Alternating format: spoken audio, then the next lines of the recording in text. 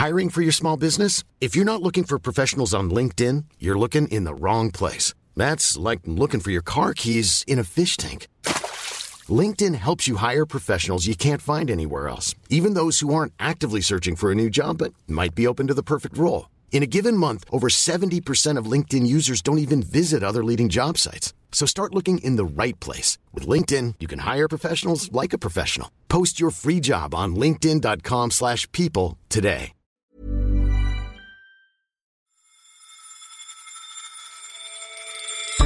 Hello and welcome to Money Talks on Economist Radio, our weekly podcast on business and the markets. I'm Patrick Lane, Deputy Digital Editor here at The Economist, and coming up on today's show, what should governments be doing to try to limit the economic harm of the new coronavirus? Chinese business schools are continuing to rise in popularity. Can they compete against the big Western players like Harvard or Stanford? And New York joins the cities rebelling against the cashless society.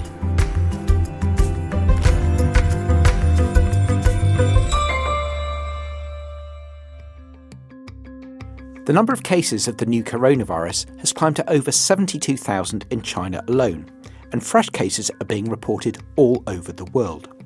But now attention is turning to its detrimental economic effects. In Asia, share prices fell as the effect of the outbreak deepened. In Germany, a big exporter to China and to the rest of Asia, investor confidence has also slumped. And several big companies have warned that the virus will hurt their profits, among them Apple and HSBC. As the impact grows, what should governments be doing to try to cushion the blow? Ryan Avent is The Economist's free exchange columnist, and he's been writing about this. Ryan, when economies suffer shocks like the coronavirus outbreak, governments sometimes try to provide stimulus to offset its effects. What have they been trying or considering this time? So far, the economies that have been most heavily affected by the outbreak have been dipping into a playbook that a lot of governments have been using over the past decade or so since the global financial crisis, which is to roll out stimulus to try to shore up confidence and keep economies functioning. And so you've had interest rate cuts across Asian economies. And then you've also had some governments begin to talk about government spending plans, fiscal stimulus. So Singapore, South Korea, and China, of course, are all developing stimulus plans that are primarily targeted at helping the firms that are most badly affected by the outbreak make it through this period of difficulty. But the aim so far is to try to keep spending from collapsing and sort of exacerbating the effects of the crisis in that way. When economists try to analyse economic shocks, so they divide them into demand shocks and supply shocks, don't they? And the two things require different answers. Now, on the face of it, it looks like in China, for example, you've got a fall in demand because people aren't going out. They've been told to stay at home, in fact, in a lot of cities. So you can see that will reduce demand for consumer goods, for consumption spending, for meals, all that sort of thing. You'd expect stimulus to try and offset that. But at the same time, there's a big supply shock going on, isn't there? Because if people aren't going to work, then the economy is able to produce less, and that requires something slightly different. So are they distinguishing between those two things? The sort of stimulus measures that governments have been taking so far are there to try to keep spending up. The idea is that you don't want available capacity to fall idle so that people are laid off and things of that nature. But the effect of the virus goes well beyond that, and it actually affects economies' capacity to produce goods and services. And so when people can't go out, they can't spend on restaurant trips and films and haircuts and things of that nature. But the people also can't do their jobs. Factories within China that are crucial parts of global supply chains are not shipping goods now. And so you have inventories around the world that are running low. And that's going to contribute to this cascading effect of factories that just aren't able to produce as they had before. And so an important question is how much good does it do to make sure that spending holds up if there aren't goods and services available to buy in the first place? And so you find yourself confronting this whole different set of concerns. And I think governments are only beginning to sort of grapple with those kinds of effects. And I guess that there are different effects in different places as well. I mean, there's obviously a question of scale. This is first and foremost a problem for the Chinese economy. And then there are knock-on effects to other economies, which in themselves might be smaller in absolute terms, but relative to the size of those economies, I suppose if it's Cambodia or Vietnam or whatever, maybe bigger than for China, which is huge. So that's one thing. You've got different sizes of effects in different places. And also because what may be felt as a supply shock in China because of a reduction in capacity could be felt elsewhere as a demand shock, because if the Chinese economic capacity goes down a bit, then there's no point in a factory having an order for something from somewhere else. So that gets felt as demand down the line. So for a policymaker, depending on where you are, it's a really thorny thing to have to worry about. It really is. It starts kind of bending your brain a little bit. And I think the effects of this outbreak are difficult for policymakers to gauge because we've never really had to deal with this kind of supply shock affecting these networks of global supply that have grown up over the past 2 decades. China is bearing the brunt of what's happening now. And I think the sort of first order concern is to make sure that this enormous drop in output and income over the first quarter doesn't begin to translate into defaults, into mass layoffs in a way that might create a much bigger economic catastrophe. But the Chinese government has to be careful as it does this because the virus is sort of affecting the Chinese economy, which has all these sort of background difficulties that it's been trying to resolve. It needs to pursue various reforms. Its companies have run up massive debts. And so you have to be a little bit concerned about bailing people out willy-nilly because of the possible moral hazard effects.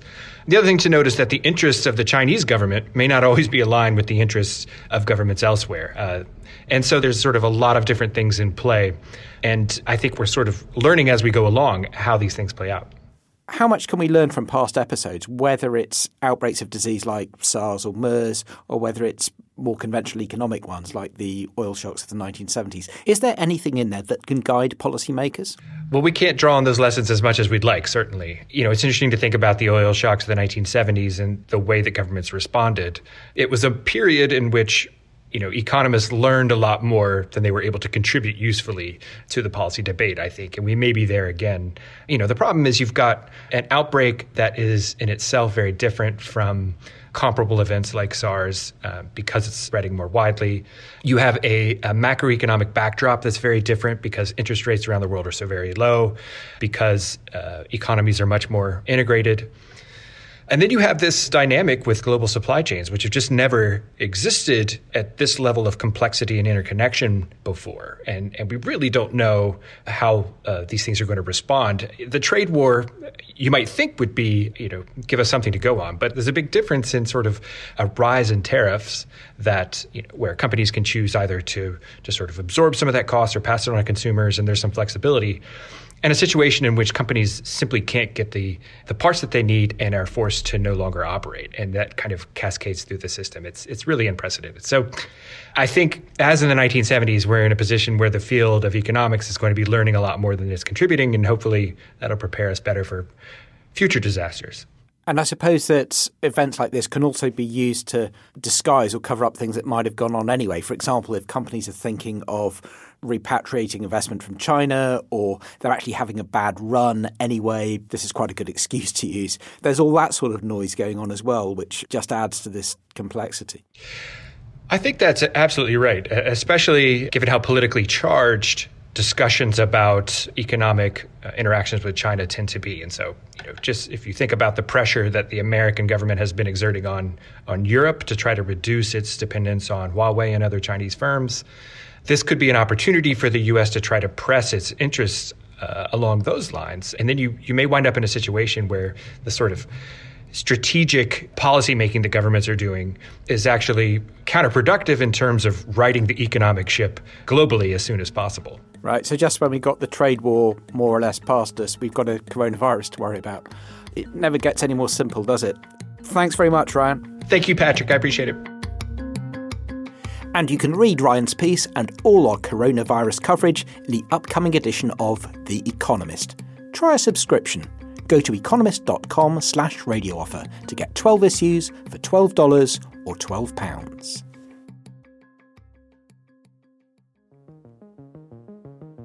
If you're looking to get ahead in the world of business, you might well be considering studying for an MBA.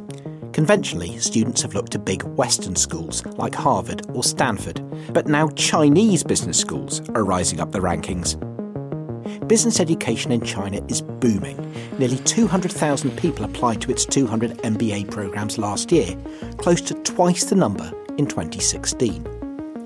But how do classes in the Chinese schools compare to those in their Western counterparts? Our senior China business correspondent, Stephanie Studer, joined the next generation of hopeful entrepreneurs to find out. So what is strategy? When you hear about the word of strategy, what kind of I attended 2 MBA classes at the China-Europe International Business School, known as CEIBS. The classes themselves seemed to me very much working on the Western manner. These were both very engaging classes, although on perhaps slightly dry subjects, cost allocation and management accounting.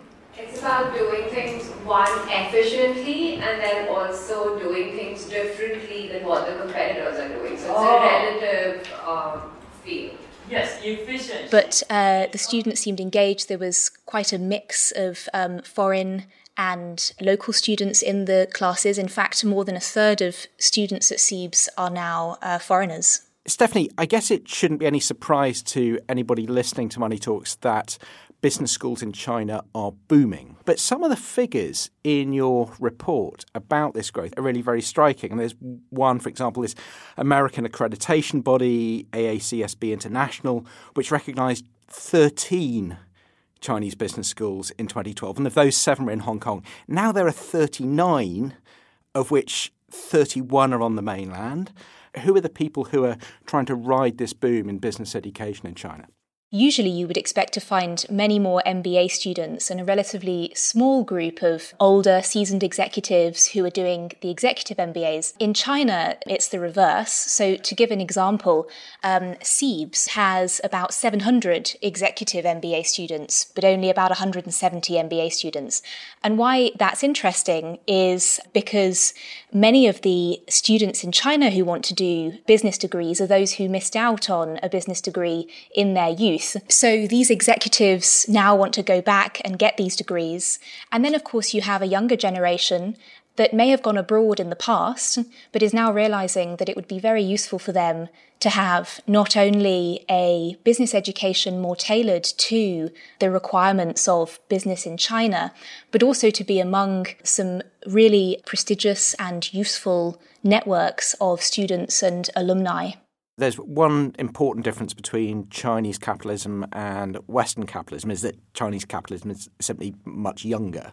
So a lot of the companies that they want to know about will be young, will have been founded quite recently, will have been growing very fast.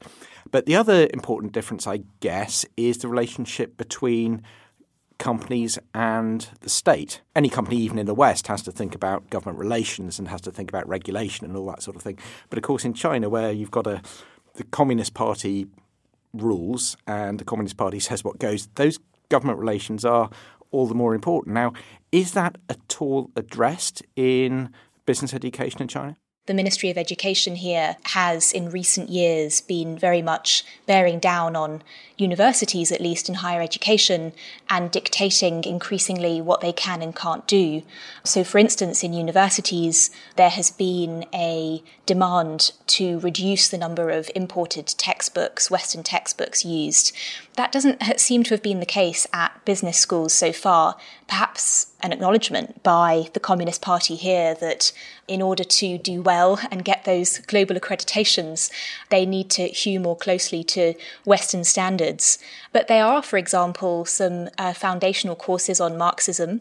I spoke to some deans who told me that the best professors try to use those as a way to tell students how to navigate the waters in China with regards to government officials. But most of the time, when I spoke to students, they said to me, frankly, we're just not that interested in having a course, a sort of, bureaucrat 101 in our business degrees, because many of them are older than their Western peers at school. They tend to have already had some real-world experience, and they probably know better than the professors how to make these relationships work. But what they did say to me was that they found the alumni network a very useful place to discuss how to manage those sometimes delicate relationships. Is anything sort of moving in the other direction? You know, you're seeing Chinese business education, Chinese business schools starting to have an influence on Western business schools? Is there something flowing backwards now? Well, increasingly what we're seeing are double degrees. So a French school, INSEAD, for instance, some years ago began a double degree with Tsinghua University's School of Economics and Management in Beijing. And, within their worlds, they're both very prestigious schools. And so there's now a sort of knock-on effect happening, I think, in these joint degrees where they can rub off on each other. I don't think yet that Western management schools are sort of looking to China and trying to see what sorts of new models they're coming up with. But certainly China hopes to be a source of those models. One dean at Antai Business School in Shanghai told me that he was trying to change the syllabus so that it was less structured by discipline and more by industry.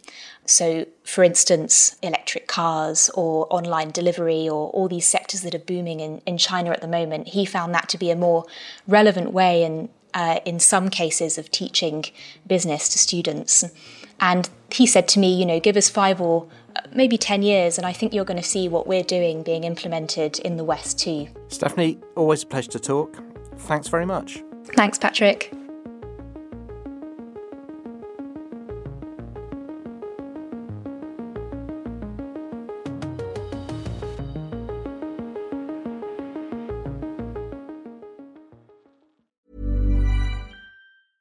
I'm Sandra, and I'm just the professional your small business was looking for. But you didn't hire me because you didn't use LinkedIn Jobs. LinkedIn has professionals you can't find anywhere else, including those who aren't actively looking for a new job, but might be open to the perfect role, like me.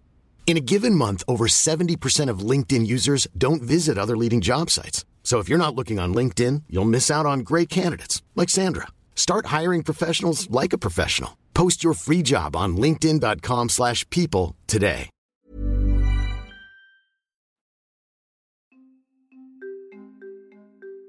Cashlessness is catching on. Previously, when you'd pay for the bus or maybe for your morning coffee, you'd hand over coins or banknotes. That's changing as more people choose to pay using their phones, bank cards and smartwatches. But round the world, most transactions are still conducted in cash, though the share is falling rapidly, from 89% in 2013 to 77% today. In Norway, at the last count, just 6% of transactions were in cash. Sweden's story is similar. And in China, which has leapt from the pre-banking age to the digital era in one bound, digital payments accounted for more than 1/3 of all transactions by 2017. In some places, you might find yourself forced to go cashless, no matter how much money you might have burning a hole in your pocket. But some cities are starting to rebel against the trend, and the latest, surprising place to say no to the cashless existence is New York City. Alice Fulwood is The Economist's American finance correspondent, based in New York. Alice, just when cashlessness is all the rage everywhere, New York City Council's bringing in this measure to limit it. What exactly is it going to do? So they've passed a measure which will force businesses to accept cash in addition to any sort of cashless payment method that customers might want to use, such as sort of credit or debit cards. And the mayor of New York, Bill de Blasio, his office says that will shortly become law. So all businesses in New York will be required to accept cash in addition to any other payment methods. But cashlessness is called on for a reason, hasn't it? It's praised for reducing the time spent at checkouts. It's very secure, people say. So why is the council doing this now? Yeah, so cash in general as a payment method has sort of fallen out of favour, in particular in sort of Europe and parts of Asia, because, as you say, it sort of is slower, it's more inefficient. There have been some studies totting up the cost of using cash to an economy, and it's about 0.5% of GDP. And that's to do with things like security and theft prevention. In general, it's sort of safer and easier for businesses to operate in sort of a purely digital way. And at the same time, it's easier for the government to sort of, police transactions. It's harder for businesses to commit fraud or evade taxes if you're using cash. So it's increasingly in favour in the rest of the world. There is a host of concerns about entirely cashless economies, though, and this is this idea that there are certain groups of the population that don't have access to other payment methods as much as sort of most people do. So these are particularly sort of the poor, the elderly, those who maybe unbanked, don't have a bank account that they can use, don't have access to credit cards, have been using cash as their primary means of payment. And if they stop being able to use that at certain businesses and that pushes you towards sort of cashless equilibrium, then they could be, further excluded from interacting with society and interacting with businesses. And there clearly is a problem in New York because something like 1 in 9 New York households doesn't have a bank account. 1 in 5 uses alternative banking like check cashing stores. And clearly those are going to be, one guesses, clearly these are going to be poorer people. Now, are there other things that the city or cities like it could do apart from a straightforward ban on cashless stores? Rather than sort of an outright ban on cashless transactions or sort of forcing businesses to take cash, other countries have recognised that cashless payment solutions have sort of these wider benefits for society and, can reduce the cost of doing transactions as a whole. And so they've tried to sort of take other steps towards, including groups that you wouldn't want left behind. This is things like reducing the sort of capacity of banks to charge for basic checking services. So, eliminating minimum balance requirements or fees for general checking. Measures like that can increase the availability of checking accounts to groups that you wouldn't want left behind, like the sort of poor or the elderly. One of the curious things about the cashless revolution to me, Alice, is that America seems as if it's actually quite a way behind in this process, compared with Sweden or Norway or possibly even compared with China. So as somebody who's living there, how far do you think it's gone just from daily existence and what you've seen in the time that you've been there? So you do see a few businesses that don't accept cash as a payment. The popular salad chain Sweetgreen is one of them that I guess will now be sort of forced. So you are starting to see those signs crop up in a few businesses. And I guess that's why the council's taken this measure. But, at the same time as the city seems to be pushing back against cashless payments, it's also enabling some technologies that places like London have had for a while where you can pay for the metro using your phone rather than having to get a metro card. So there's sort of this tension between them sort of pushing towards cashless or digital payments for certain services while not wanting to eliminate cash entirely as we transition to a more digital economy like you see in the UK or even in Sweden, where the sort of number of cash transactions has fallen very sharply over the past half decade. New York is behind those places, but it's still pushing towards digital payments. New York's not the only city that's considering or introducing an official ban on cashlessness. What are the others? And do we think this is likely to catch on in other places? So 2 other American cities have passed bans against not accepting cash. So Philadelphia and San Francisco both passed sort of similar measures last year. And allegedly Washington's city council is pondering the same sort of measure. It does seem as though this is a popular measure and it seems to be gaining traction with a lot of American cities. And I guess this is that they're trying to sort of square this tension between improving sort of access to digital payments while not excluding certain groups from being able to interact with businesses. So you'll have to keep dollar bills in your wallet for the time being. Thanks, Alice. Thank you very much, Patrick. And that's all for this edition of Money Talks. Don't forget to rate us on Apple Podcasts. I'm Patrick Lane in London. This is The Economist.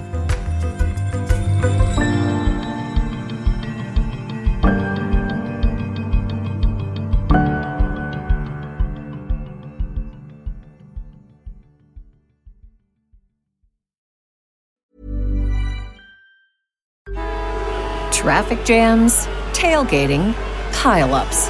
Ugh, the joys of driving. How could it get worse? The federal government wants to have a say in what you drive. That's right. The Biden administration's EPA is pushing mandates that would ban 2 out of every 3 vehicles on the road today. Don't let Washington become your backseat driver. Protect the freedom of driving your way. Visit EnergyCitizens.org. Paid for by the American Petroleum Institute.